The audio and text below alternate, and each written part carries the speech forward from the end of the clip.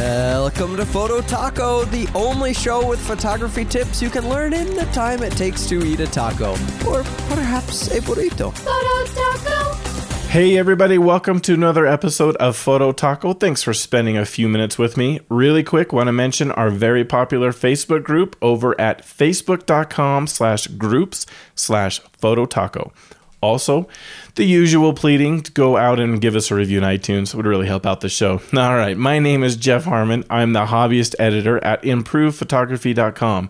In this episode, I want to talk a little about what it takes to go from crop sensor to full frame sensor. Had some questions on the Facebook group about it, and I thought I'd bump it up to the top of the list. So here we go. I have lots to say on the topic. I'm going to split it into two parts, and here is part one. First, let's talk about why would you upgrade? The cost can be significantly higher for the Canon 5D Mark III or the Nikon D810, a couple of awesome professional cameras. But Canon and Nikon both do offer some really compelling pricing on entry-level full-frame bodies. The Canon 6D runs about $1,400 as of November 2015, and the Nikon D610 runs about $1,500, very close in pricing. And, you know, that's roughly the same for the top-of-the-line crop sensor cameras from both. Canon 7D Mark II runs exactly the same price, $1,400 for the top-of-the-line crop as for the entry-level full-frame, whereas the Nikon D7200, you will save $400 because it only runs $1,100. A little bit more of a price difference there. But essentially, that's not the reason not to just go full frame. I do recommend beginners and hobbyists start out with full frame. And here's why. It's because of the cost of the lenses. It's critical, and I'm going to explain to you why it's so important. But, you know, if you have a crop sensor camera, you got some kit lenses most likely. Those lenses, they're fair, they're decent, they're good enough certainly to get started on learning how to use your camera. Get you started and comfortable with like the manual controls and making sure that you know how to adjust the exposure triangle to capture what it is you want to get. But those lenses, they have sharpness issues, and they suffer pretty significantly from chromatic aberration. If you don't know what that is, go search for the Photo Taco episode on chromatic aberration.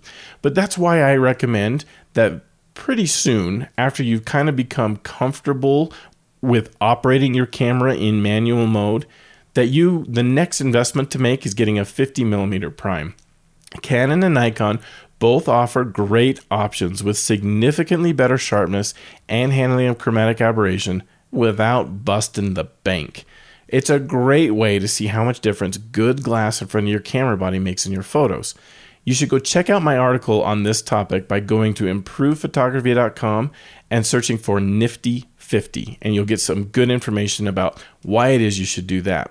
Okay, if you stick with it, you got your crop sensor, you got your 50, then you're going to improve to the point where you're probably going to start to feel like you're being held back from better image quality by either the lenses or the sensor in your camera.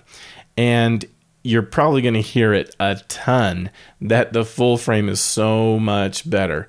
But I want to suggest that before you go to full frame and before you go invest in any more lenses at that point, if you're a beginner, if you've just kind of got through the 50 and you're starting to feel pretty comfortable, go invest in some training first. It's much cheaper than a lot of this other gear, and you can still learn a huge amount from getting some training. You can go over to improvephotography.com. We have a training course there. We have a professional portfolio review that you can buy. And they both are options that will really, really help your photography to move forward. Even with the gear that you've got, before you go spend a whole ton of money on increased gear. And if you don't do it through Improved Photography, that's fine. Go get some training somewhere. Go try that option before you invest more heavily in your camera equipment. I'm not saying you're not going to want to get there, but give it a try. It's cheaper usually than trying to improve to get more gear. All right, if you've done that, or if you want to skip that step because you don't think you need it, then what you do next is lenses. Don't buy the full frame camera right after that because you won't have a lens to put on it. You need the holy trinity of lenses. That's what a lot of photographers call these. They are really high quality lenses, usually a constant aperture of f2.8 and in the focal range of 16 to 35, 24 to 70, and 70 to 200. And if you don't know what that means, you're not ready for this yet. You need to go back and study some more. You can also go check out a Photo Taco episode on focal length. I try to explain that. All right. So you get those, but you got to be prepared. They're expensive. $1,500 to $2,500 per lens. Yeah, like $5,000, $7,000 worth of lenses. No wonder Jim's so happy with his Fuji gear. It's so much cheaper. All right. But these lenses make a huge difference. Really, really significant difference. And the good thing about them is you can use them on your crop sensor body. You can't do the same in the reverse. It's maddening, but it's true. You can't take those kit lenses that came with your crop sensor camera and have them work, or at least work very well, on your full frame body. Now, it's a little different between the manufacturers here. With Canon, you physically can't put it on.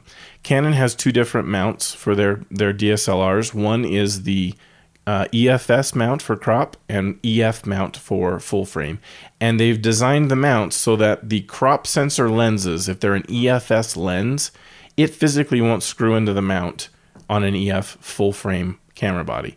So you can't use it. It just won't work. You can use EF lenses designed for full frame bodies on the EFS mounts on the crop sensors, but not the reverse. Nikon's a little easier because they both use F mounts, so you can put it on. In fact, if you put a DX lens, which is the crop sensor lens line in Nikon, onto an FX body, that's the full frame Nikon body, it'll work. And the FX camera will say, oh, I got a DX lens on, and I'm going to adjust. And the way it adjusts is to throw away a bunch of the photo that you take. The outside edges, a good portion of the outside edges get thrown away, and you end up with a cropped photo. So it works, sort of. It's not really as good an experience. You won't get as much out of the sensor if you try to use a DX lens on an FX camera. You really need an FX lens to go on that camera. So that's the recommendation. Go get those 3 lenses and do that before you get a full frame, or at least one of them. You're not going to be able to do anything with that camera body if you buy the full frame and you don't get those lenses. So get those lenses first. Then you can consider buying a full frame. All right, that's it for this episode. Stay tuned for part 2, where I'm going to talk about a few more things I have to share about being prepared and what to expect if you upgrade to a full frame camera.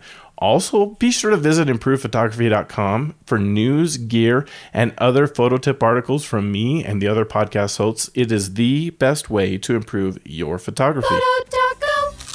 The views expressed on this program by independent host guests and callers do not necessarily reflect the views of Improved Photography LLC or its advertisers. Some links mentioned on this program are affiliate links where a commission reserved. Olé!